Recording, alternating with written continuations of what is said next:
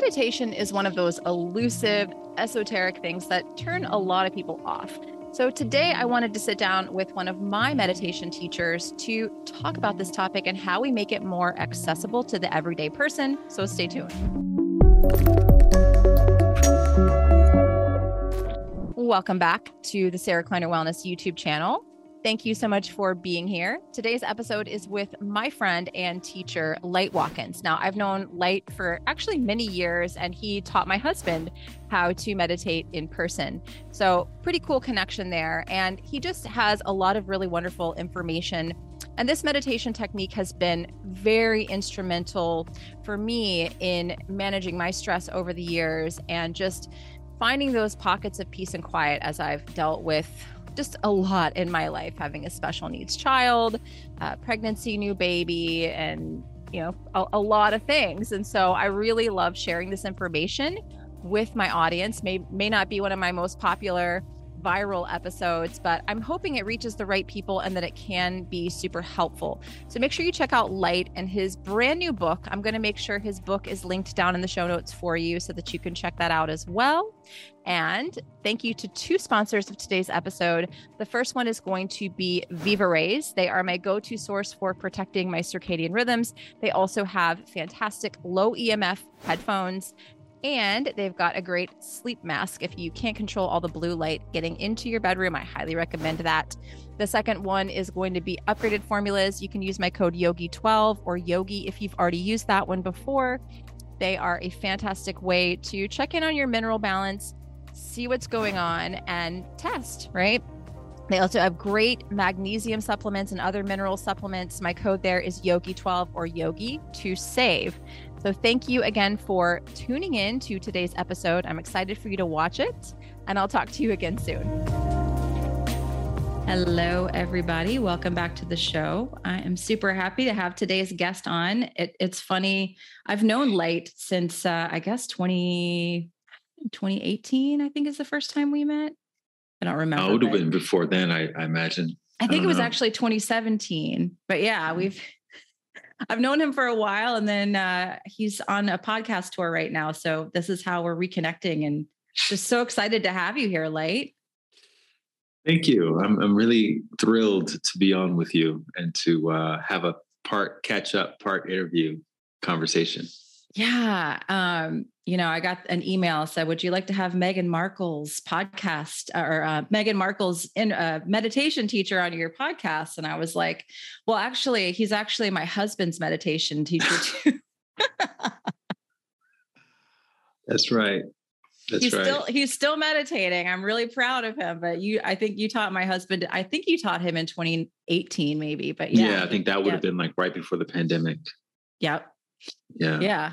Cool. So it's so cool to have you.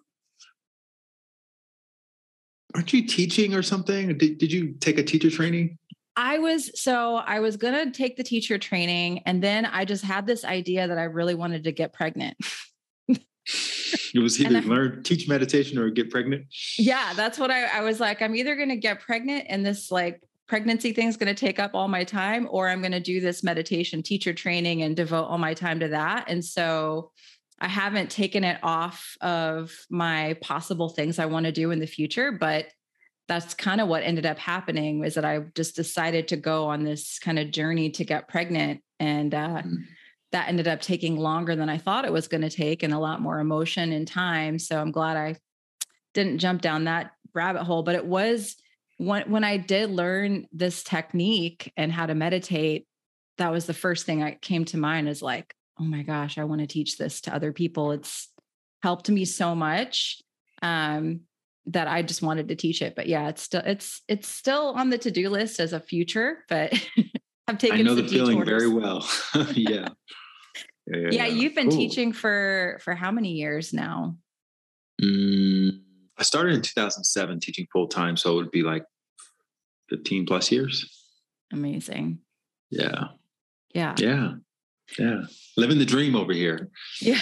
Well, I mean, it's pretty cool to see how you've evolved even since I met you. You've kind of done this whole nomad thing and teaching all over the world. And it's just, it's very cool to watch. Yeah, it's been quite the ride. And one of the things I talk about is that you're either, by your choices, you're either choosing adventure or you're choosing drama. There's no neutral path. And the way you get to adventures, you have to choose to follow your curiosity with things that light you up inside. And the way you choose drama is you choose things that look good on the outside, that society may validate, but it doesn't really feel quite aligned.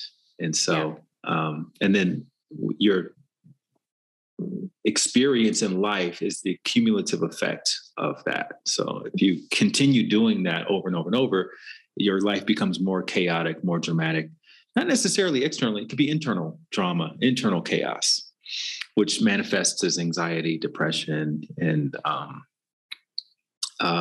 worry, incessant worry, negative self-talk, all of that. And if you choose adventure, neither choice is going to be necessarily comfortable, right? Mm-hmm. But if you choose adventure and doing the things that feel aligned, it's not always going to make sense to other people. It may not even make sense to you a lot of the time, but you'll be living in a state where you don't quite know how things are going to go. But you know that it's going to work out for the best. And internally, the experience is just kind of like that excited sense of anticipation, like, wow, I wonder what's going to happen tomorrow. I wonder how my bills are going to get paid tomorrow. I don't know.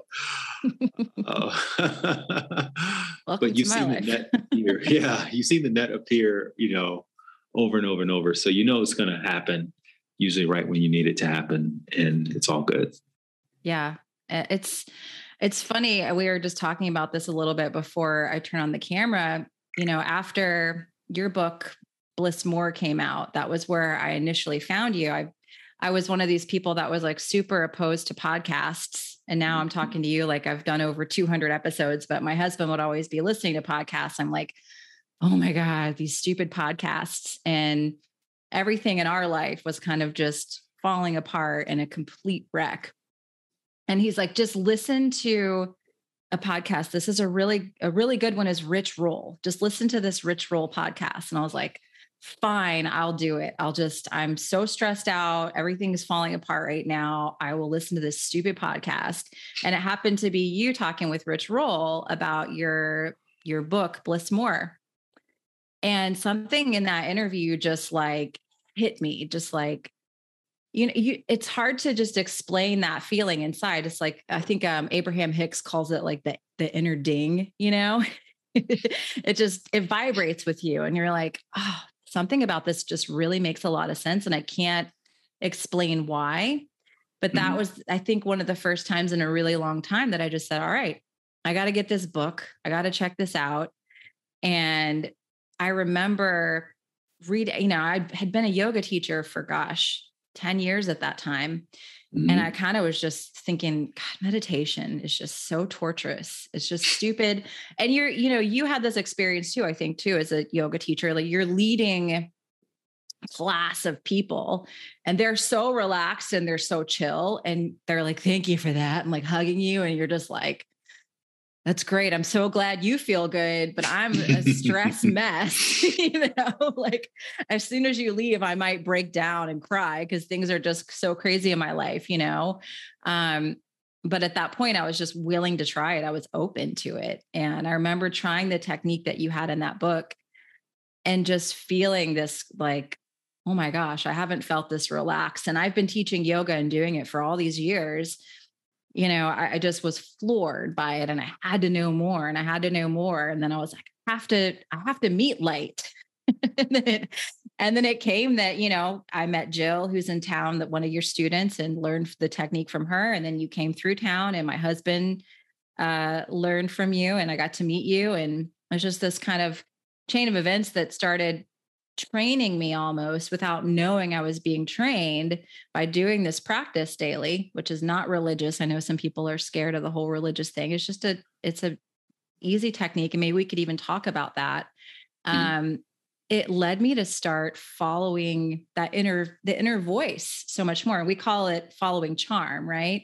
And I know you have a way you explain it in your book as well, but I think that was one of the first times that I was able to kind of just like turn off the logical part of my mind of like, no, you need to do this. And then just kind of open up a little bit more. And since then, it's like my life has changed and it keeps changing in just so many amazing, like you met me all those years ago. Would you ever have thought I would come to you and say, hey, I have a 9-month-old baby, right? I have another child. Well, it's not the strangest thing in the world, but yeah, I mean, it's great to see you and to see how things have evolved on your end.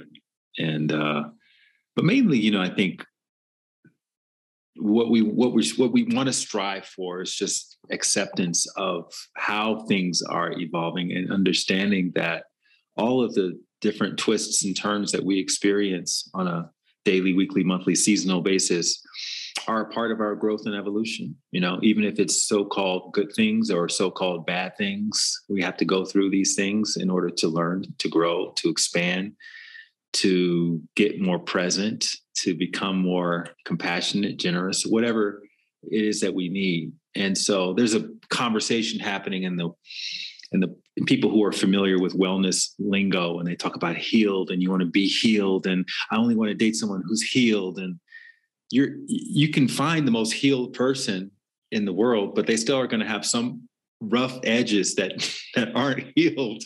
And guess what? When you attract them into your life, that person is going to trigger you in certain ways, and you're going to trigger them in certain ways that you've probably never been triggered before. Or maybe you have been, but you thought it was healed, but guess what? There's still some more to go. And that's just how it is on planet Earth. And that's a part of the evolutionary process. And when you kind of come to terms with that for yourself, you can meet life where it actually is instead of where you want it to be.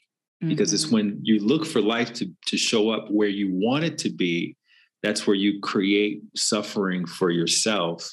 And it exaggerates everything that you're experiencing. If it's something good, it makes it more than it probably actually is. If it's something that's bad, it makes it more than it actually is. And that's what can, again, create the kind of drama and chaos that we experience in our life sometimes, thinking that it's the other person's fault, but actually it's just our own inability to embrace change.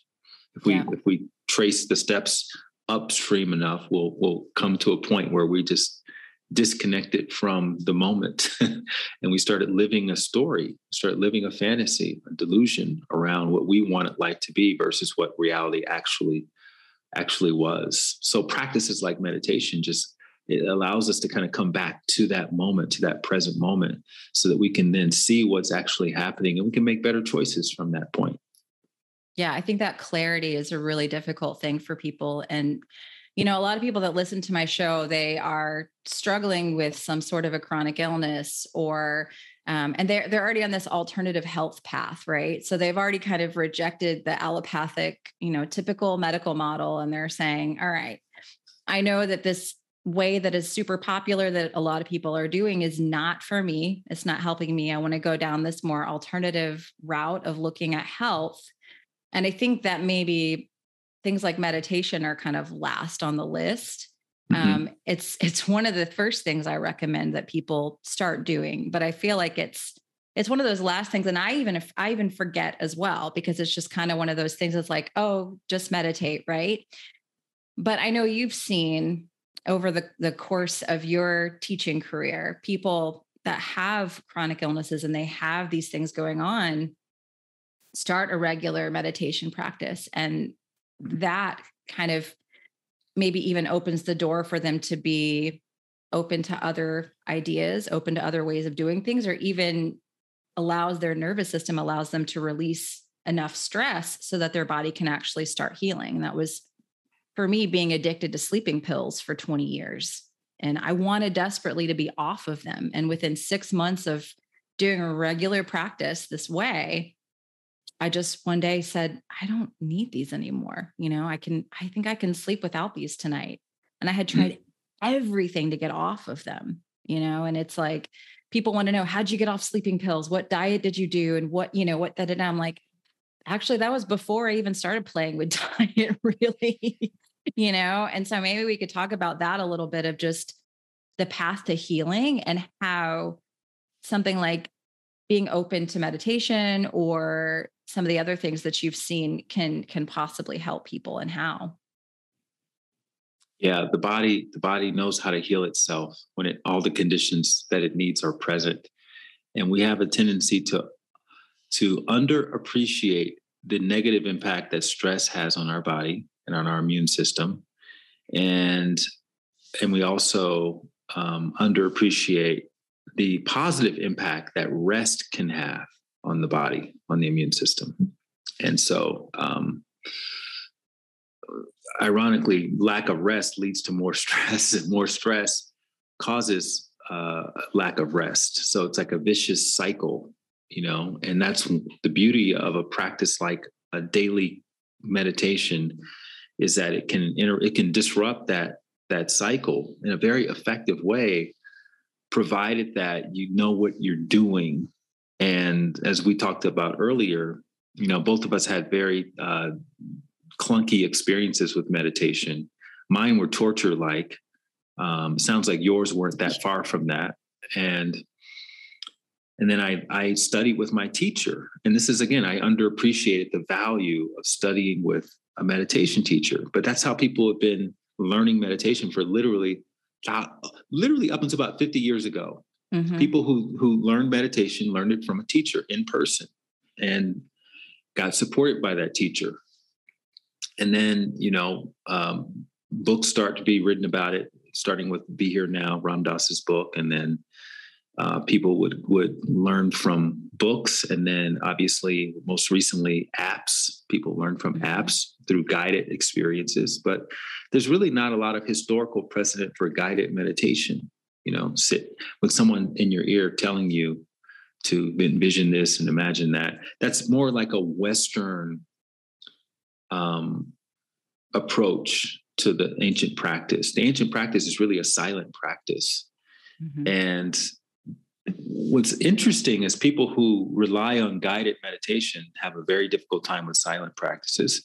People who learn how to master the art of silent meditation have a very difficult time with guided practices. Mm-hmm. So they see the other one, the guided practice, as distracting. And I say, if you have to be in one of those two categories, you ideally want to be in the silent category that gets annoyed by guided meditation, because that means you can do it anywhere. Whereas if you're only guided, then you need to rely on that device in order for you to be able to feel like you can meditate. So it's kind of like you can only ride a bicycle with training wheels on it.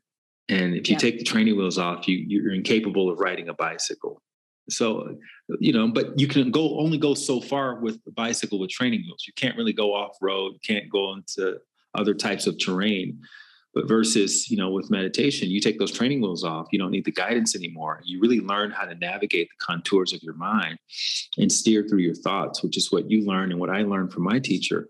You become so much more adaptable to whatever's happening around you. And you can drop right in the most chaotic of environments. And it's actually a really cool skill set to have, because it comes with so many other tangible benefits that you can experience outside of meditation, such as getting a better quality of rest when you sleep at night. And that's probably the number one benefit I've seen out of people that I've taught to meditate. I could tell you story upon story about people who are complete insomniacs, vampires, all kinds of people coming who never slept through the night, and they start meditating, and then right away they start sleeping through the night.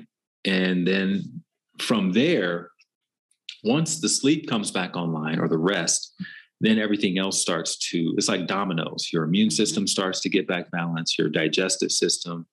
You asked me if I'd be surprised if you had a kid. Well, your reproduction system starts operating at a higher level of efficiency. And so I used to tell people back in my early days of teaching, just as a kind of a lighthearted comment, I would say, be careful about one night stands as a meditator, because you're going to be more fertile than the Mississippi River.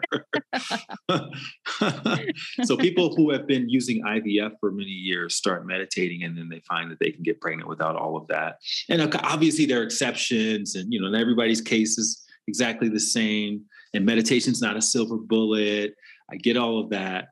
but life, everything else works a lot better if you're getting more rest and less stress on a daily basis. So that's generally how you want to think about it.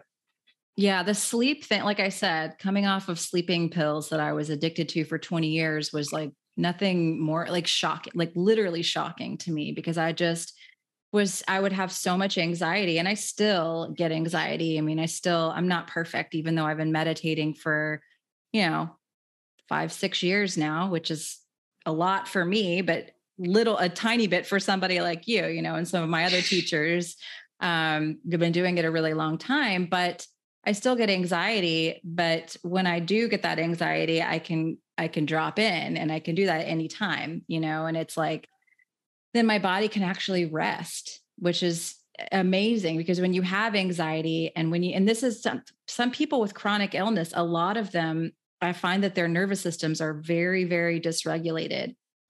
And I recommend, looking into a somatic practitioner who can help you get back in touch with your body and help you tap back into present moment. But also you're going to need something like a meditation practice to help you let that stress release from your body, which is what this practice does, is the stress release. I mean, that was huge for me in just allowing myself to rest. And I think that's what a lot of people, they want to do everything right. They want to get the diet perfect. They want to and I teach circadian rhythms and circadian health. They want to do everything perfect, sunrise and then UVA light and then the blue blockers and then, and they're like, but I still can't sleep and I'm doing this perfectly. And I'm like, because that's what you're trying to do, everything perfectly.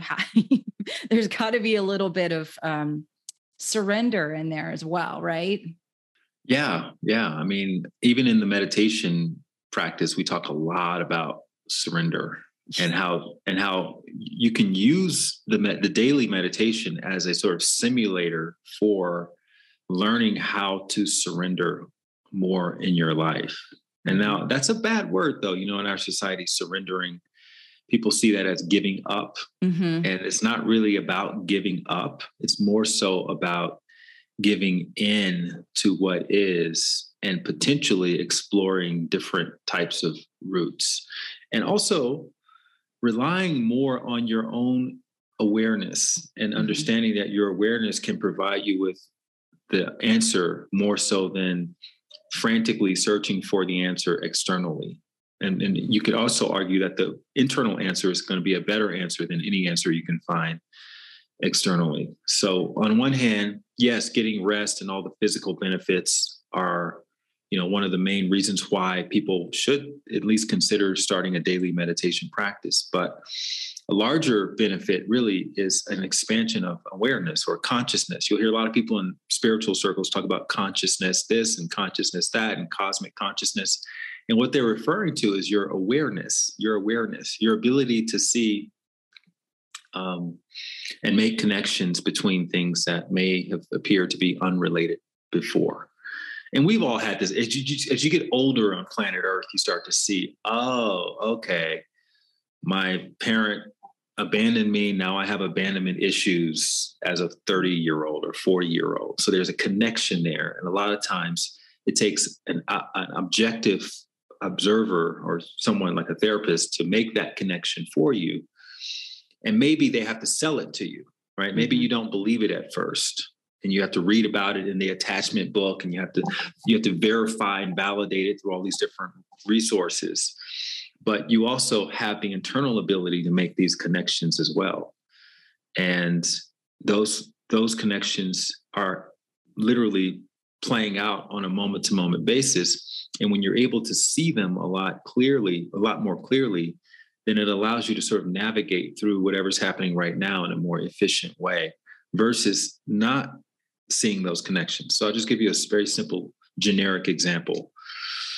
Anybody who's experiencing poor health as an adult has made choices, lifestyle choices, dietary choices, emotional, choices, being in certain relationships or relationship choices. And if you have enough awareness, you may be able to see, oh, the food that I was eating led to this particular type of experience, which may have served me for part of my life, but now I want to have a child.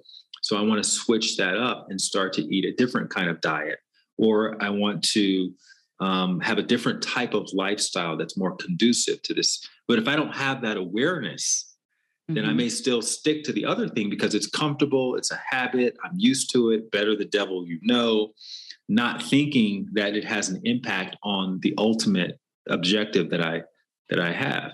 So when I grew up, my parents are wonderful people, very nice, very generous, kind-hearted, all the things, but they didn't know anything about diet. And so we grew up eating fast food, washing it down with soda every night, every single night. In fact, if we didn't have fast food, something was wrong. Like I was like, what's going on? So our primary objective or our priorities with eating were cost. Is it inexpensive? Taste. Does it taste good? And do I get full from it? That was it. There was no consideration to nutrition, to energy, to is this what my body needs right now? None of that was considered at all. So that was the way I ate for the first 20 something years of my life. And then it wasn't until I had this sort of random interaction with this person in Miami who said I should stop eating meat.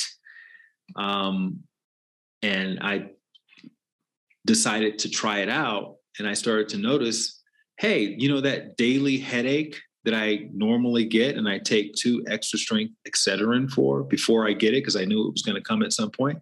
I don't get that headache anymore. And the only thing that's changed is I stopped eating all this fast food. And I stopped drinking all this soda and eating all this sugar. That was the only thing that changed. And it was remarkable. I literally would carry around large bottles of extra strength Excedrin for the headache I knew was coming. And it just stopped once I changed my diet a little bit. So that got my attention, and I started doing more research on myself, seeing what happens if I stop eating this, what happens if I stop drinking that. And then I started reading more about the impact that diet has. And then next thing you know, I'm like full on vegetarian a few years later. And I do that for many, many years. And then I said, you know what? I never really considered what it was like to have grass-fed protein. So let me introduce a little bit of that into my diet. And so it's an ever-evolving process. Like the vegetarian stuff was great because it kind of opened my mind to things I never would have had before, vegetables, fruits.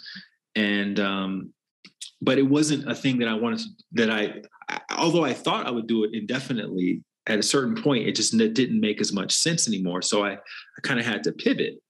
And maybe I'll go back to it at some point. I don't know. But that was an experience that taught me that nothing is going to last forever. So don't get too committed to something thinking it's going to last forever. B, don't try to go in and convert other people as though you are the authority over whatever they're doing, because maybe whatever they're doing is serving them. It's either serving them in a positive way, or it's giving them a great point of reference like I had growing up, that when they finally do decide to pivot on their own, which is the only way change truly happens, then they'll see, oh, I don't get the headache. Oh, I can sleep better. Oh, this other thing is happening. And so it's all great. And just, again, presence.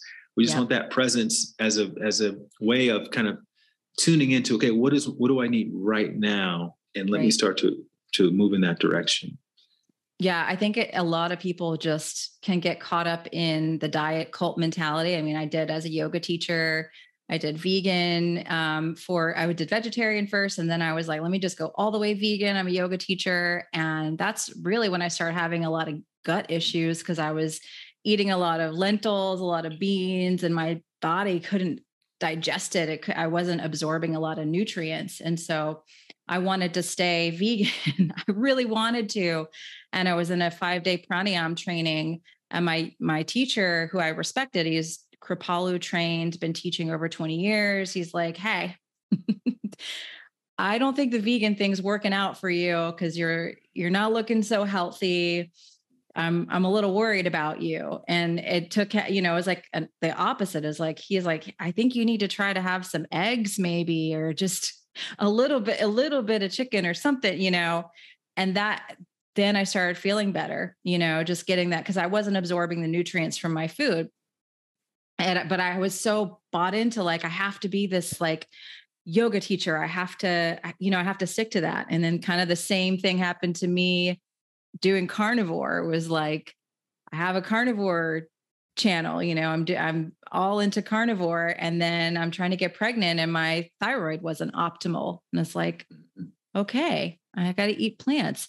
But because I have these practices, we talk about adaptation energy a lot, and being more adaptable to life and not being so stuck and hell bent on fitting a certain personality or being a certain thing, because life is changing. It'll ask us to change. And so I think that having that foundation was helpful for me, but I still see people in both camps, where they're just stuck to a dietary dogma that's clearly not really working for them, but they're just so like stuck on it that they can't shift, they can't adapt. Thank you so much for watching today's episode with Light Watkins. Make sure you go down into the show notes, grab his brand new book. I think you're really going to enjoy it. He always has so much wisdom and so many wonderful things to say. If you are enjoying this episode, make sure you hit the like button and just leave us a quick comment if you have a time. It will help to boost this episode out. I have a feeling it's, again, not going to be one of my most popular episodes,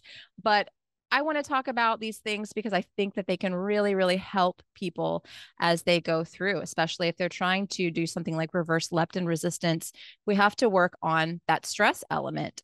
So check his book out in the comments. And then as a listener of the show, you can always save 10% on any of my courses using the code podcast. So those will be in the show notes, and get my free resources. If you don't have those already, your guide to building your perfect quantum day, linked in the show notes. All right. Thank you again for watching, listening, whichever you're doing, and let's jump back into the show. Yeah. And it can also be more than that too. It could be something in their lifestyle. They're in a relationship that's sucking their soul. And I think toxic. That's bigger. Yeah. That's even bigger than diet. Yeah. They're in a job that no longer feels aligned, or, they have a belief system about the world that doesn't really match up with their direct experience. So it all deserves to be looked at. And that's again, coming back to, I don't want to sound like a broken record, but coming back to the meditation. Yeah.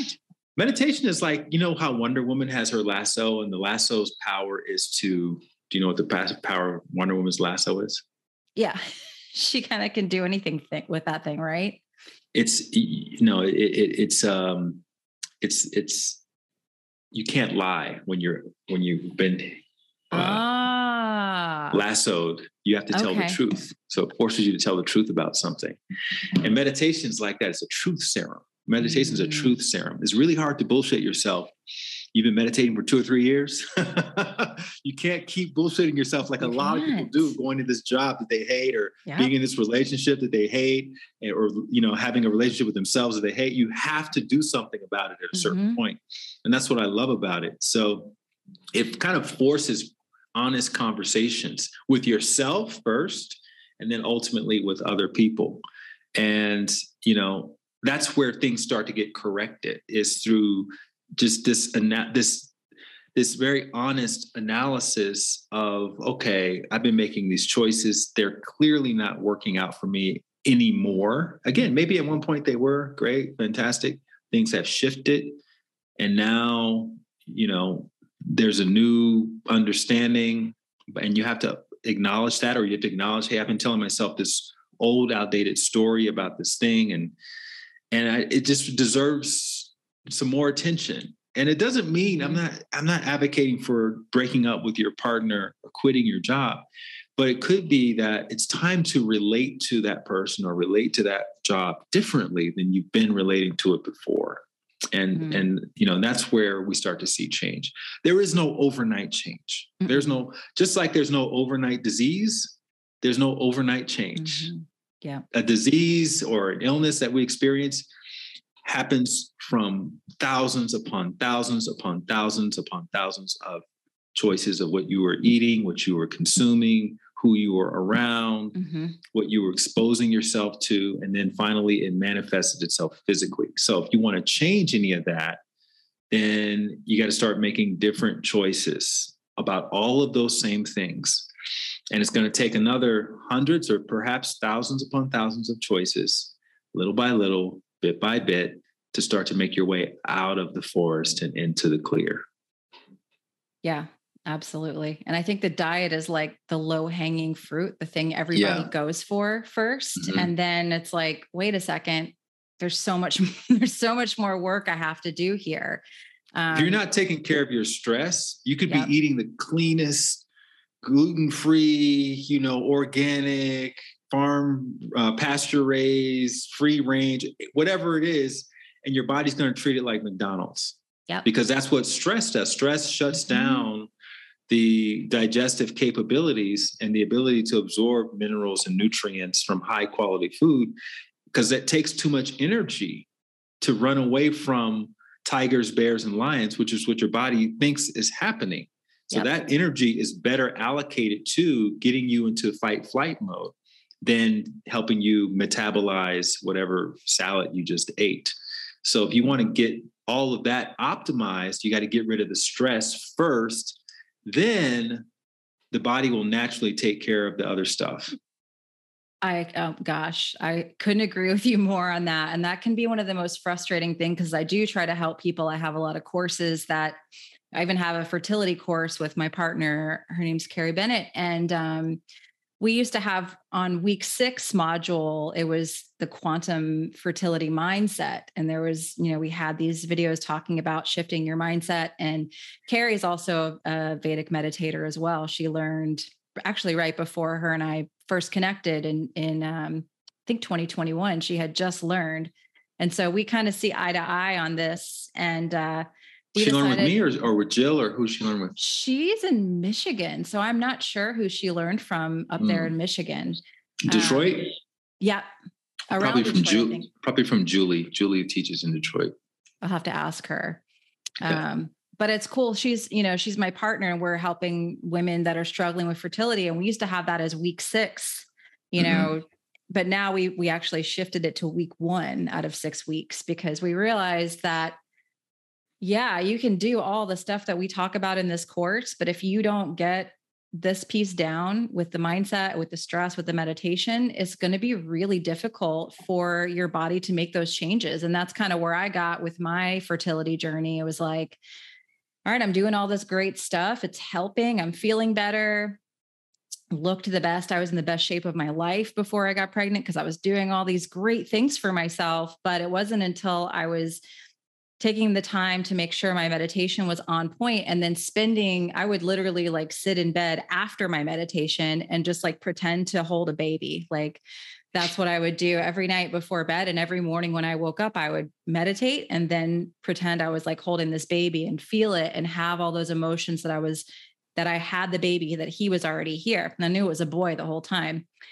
And right when I started doing that, the next month, I got that positive pregnancy test. And I was like, I wonder if I could have made that happen a little faster if I had done this first, because it's one of those things. Like I talk about circadian rhythms and circadian health and the power of the light signals that we feed, our brains and our bodies and the retina. And people are like, too easy, right? I feel like meditation is one of those things that people just are like, I'll get to that. But it's an extracurricular activity, right? Yeah. Like, what do I eat? What do I need? Okay.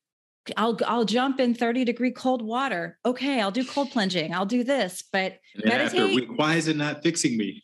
Why? Yeah, no. And I get, why am I not losing weight? Why am I not healing? I'm doing everything. And I'm like, because your nervous system is Yeah, I know the feeling. Yeah, exactly. Yeah. It's there. I tell my friend all the time. He's actually a nutrition coach, and I said, "Yeah, we picked the worst businesses in the Western world to be a part of, because we're in the root cause business, and the Band-Aid guys are making all the money. Do this thing real quick."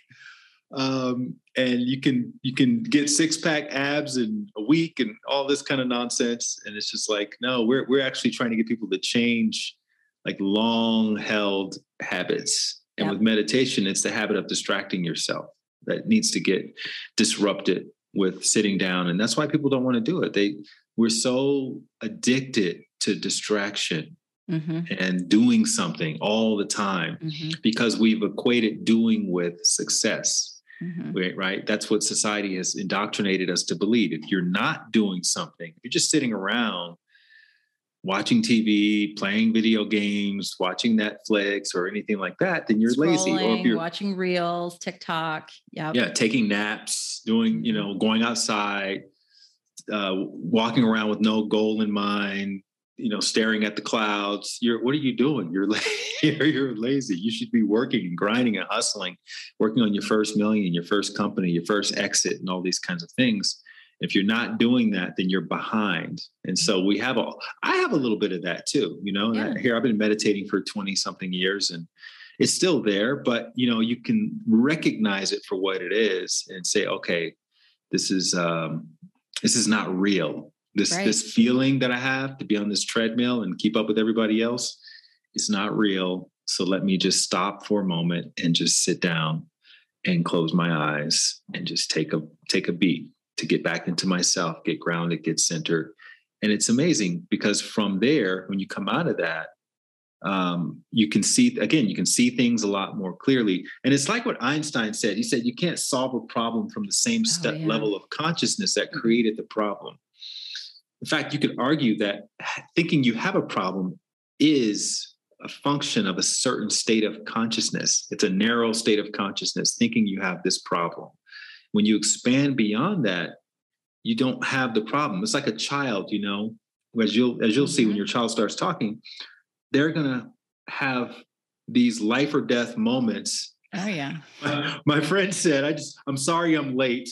It took me 30 minutes watching my 5-year-old go through all 5 stages of grief over putting on a pair of pants, Yeah. It's like, but how many adults treat life like that? Like they take little things and they blow them up into these massive problems. It's like, it's not really a problem. It's just going to take you, maybe it's not going to happen in the way you thought it was supposed to happen, or it's not going to happen in the time that you wanted it to happen in. And when you kind of are able to adapt to that, then your problem goes away. But you have to expand consciousness beyond just thinking in terms of what led to that so-called problem in order to see all of the different alternate ways of doing this and the potential solutions to your problem. And so that's what meditation gives us. We come out of that and then we're able to go back into life as better versions of ourselves. And that's where, the gold is. That's where the good stuff happens. Yeah. And so let's talk a little bit about, because I know people are like, okay, great. I get it. We need to be meditating. It's a good thing to do. Let's talk about why. And I'll just talk about my experience. Like I kind of did a little bit earlier with meditation. When someone would even mention the word meditation, I would, and it didn't involve me listening to something in my headphones that was guided.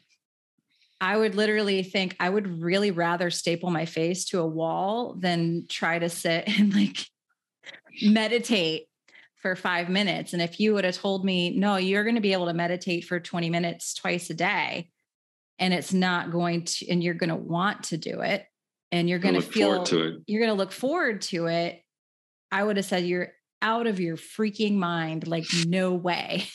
So maybe we can talk to people a little bit about that as well. Yeah, that was my experience as well. Is I went from 2 minutes of meditation was absolute. I felt like I was being waterboarded, and went from there to waking up excited about meditating.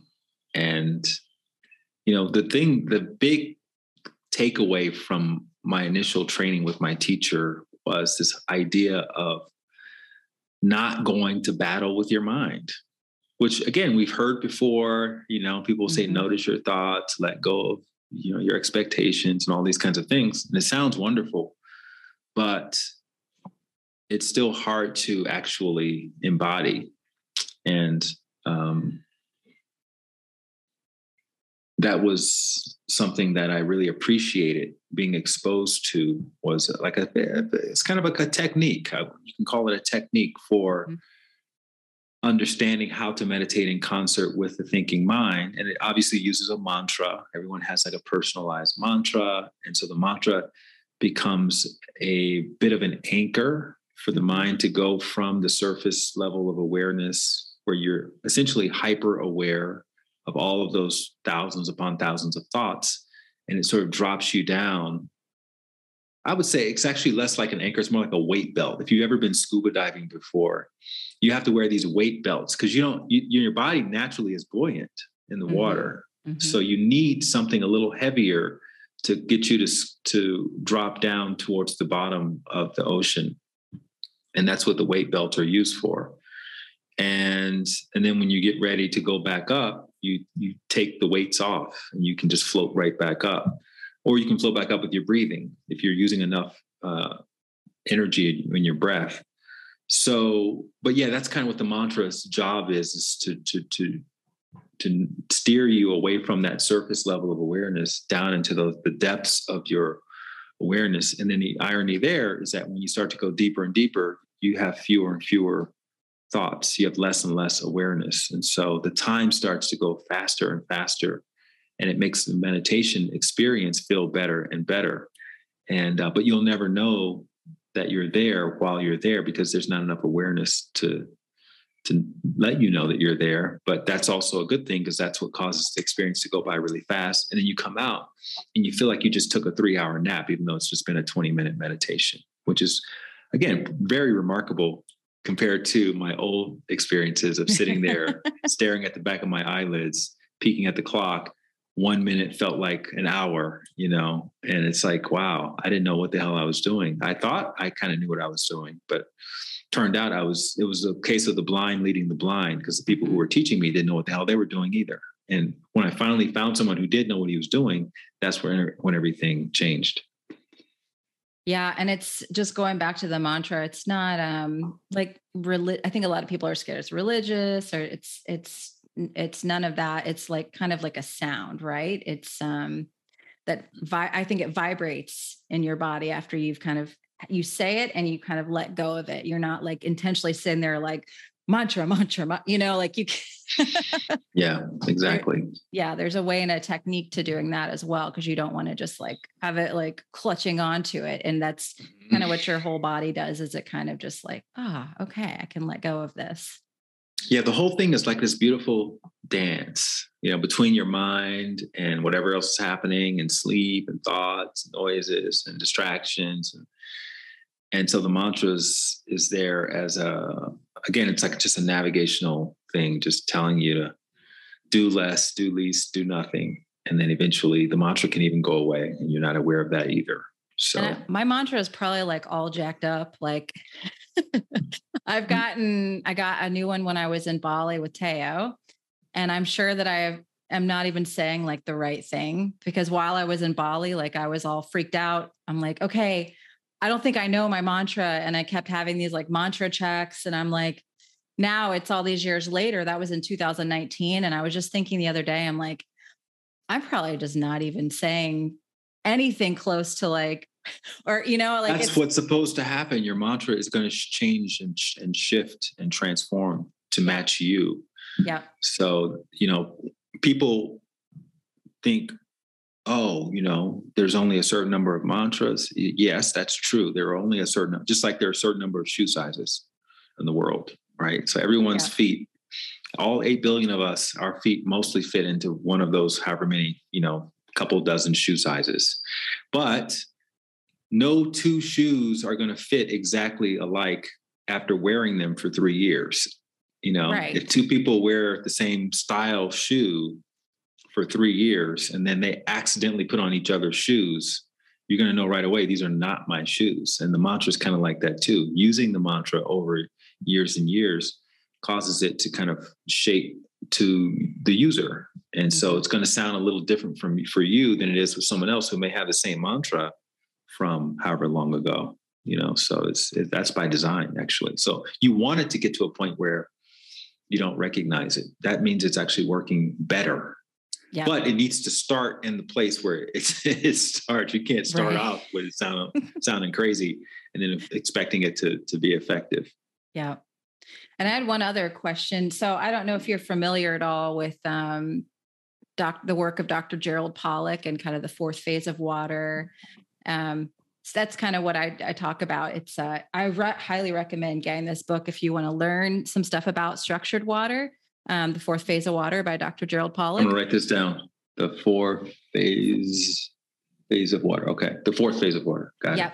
So let me tell you where I'm going with this, because I want to know I've been thinking about this since I've been studying all of this. So we have in our body, we're 99% water molecule. Everyone's like, oh, we're 70% water. I'm like, actually, we're 99% water molecule. Like, so every cell in our body is surrounded by water, and it has like a negative charge, right? So what the mantra does, and have you looked at the work of Masaru Emoto at all? Yeah, I talked about him in Bliss More. Okay, yes. Okay, so how our body is 99% water molecule. Mm-hmm. So I think when we're doing this, when we're saying this mantra, it's also helping to structure the water within our bodies, right? So when the water is structured, it's healthy, and there's communication happens in the body at the speed of light. We're so like stuck on this biochemical model of the body and getting blood tests and lab tests for that. But we can shift and we can change because of this water network in the body like that. And Veda Austin is another person who's doing beautiful work right now around water. I think you would love her work. We did like a 2.5 hour interview, and she showed me all these slides from her book, and her work is replicated now. She's actually able to have people replicate her work around the world in a Petri dish. So she'll take a Petri dish of water and either write something underneath it like love, or even have a thought, and then freeze it. She has this freezing method, and she's having people replicate it. And you can actually transfer consciousness into this water and have it freeze, and it look like the thing that you've either written the word or you've had the thought. I mean, it's just fascinating. And I'm thinking, like, how does this mantra kind of maybe adding to that ability of the water inside of our body to structure, and then this kind of more of a coherent healing on that cellular level happening that much faster? Like, it's just kind of made me think about it the last few days, right? Yeah, I mean, I actually use Emoto's water experiments as an example of how the mantra works with the body, and uses vibration and frequency. I mean, we don't have probably a lot of time to get into it, but everything is frequency. Everything is vibrating all the time. And so there's this law of resonance, and it's kind of the same thing. We'll stay away from that, because people have dismissed Emoto's work as Veda's been able to actually quantify it, and now the top water scientists around the world are listening to her. I mean, it's really fascinating stuff. But something that can easily be verified by anyone with the right equipment is if you have two musical instruments in the same room, and you pluck the E chord of the guitar, the E chord of the other instrument is going to vibrate without anybody touching it, and only the E chord. And so there's that symbiotic resonance that happens when certain frequencies are in play. And that's what the mantra was first discovered to be able to do, was it can activate the frequency for deep relaxation in the mind and the body when it's being used in the right way, when it's being used in a passive way, not in an active way. And that's the real difference when people talk about, you have a mantra. So it's mantra meditation. So you chant the mantra. If you chant the mantra, it's not going to work in the same way. So that's part of the art of it. And that's what you learned and that's what changed everything for me. My whole relationship with meditation is that I learned to stop doing so much. I was doing too much in meditation. And that's 90% of the reason why it felt so difficult. Yeah, I agree. And that's kind of the theme of the new book that you've got out is just travel light, right? And maybe we can talk about that a little bit, because I feel like I could probably talk to you another hour, but I know you're a busy person. So let's talk a little bit about your book so people can go out and get that. Well, Travel Light, the subtitle is Spiritual Minimalism to Live a More Fulfilled Life. So it's minimalism from the inside out, not from, let me clear out the living room and the closets and under the bed, and hopefully I'll feel a sense of Zen. That's not how Zen works. You can have the most sparse living room and organized closets and still feel miserable if you felt miserable before. So what Travel Light is helping people do, and I have a minimalist approach to meditation in there, which is, again, doing less, doing least, and ultimately doing nothing, is to cultivate fulfillment and spaciousness inside, to let go of the internal clutter, the emotional baggage. And then from there, you expand your consciousness and you're able to do less and accomplish more. I love it. I love it. Well, I'll make sure I have that linked down in the show notes for everybody. And if they want to follow you, you've got a really awesome Instagram page. It's Light Watkins, right? My name, Light Watkins. Mm-hmm. Wonderful. Yeah. Well, thank you, Light. This has been really awesome. I'm so excited to get the email to reconnect. And absolutely. Yeah. I'm so glad we were able to make this happen. And I look forward to seeing you again in person at some point soon. Absolutely. Thank you so much for listening to today's episode with my friend and teacher, Light Watkins. It was such an honor to have him here on the show after knowing him for all these years and just enjoying this style of meditation that's really done a lot for me in my life and helping me manage stress, having a special needs child with a lot of medical issues and a new baby. It's a lot going on. So having a practice like this has been very, very instrumental to me and my husband as well. I really appreciate Light and all of the work that he does. I wanted to thank you one more time for listening to today's episode. Check out those sponsors, Viva Rays for those circadian glasses. Another great way to cut down on your cortisol is making sure you're blocking artificial light at night. So check out Viva Rays to help you accomplish that with the glasses or using their eye mask, and upgraded formulas, code YOGI12 or YOGI to save there on their hair tissue mineral analysis with a consultation or any of their mineral supplements. Thanks again for listening to today's show. Leave me that review over on Apple or Spotify. If it is on your heart, it would very much help. And I look forward to talking with you again soon.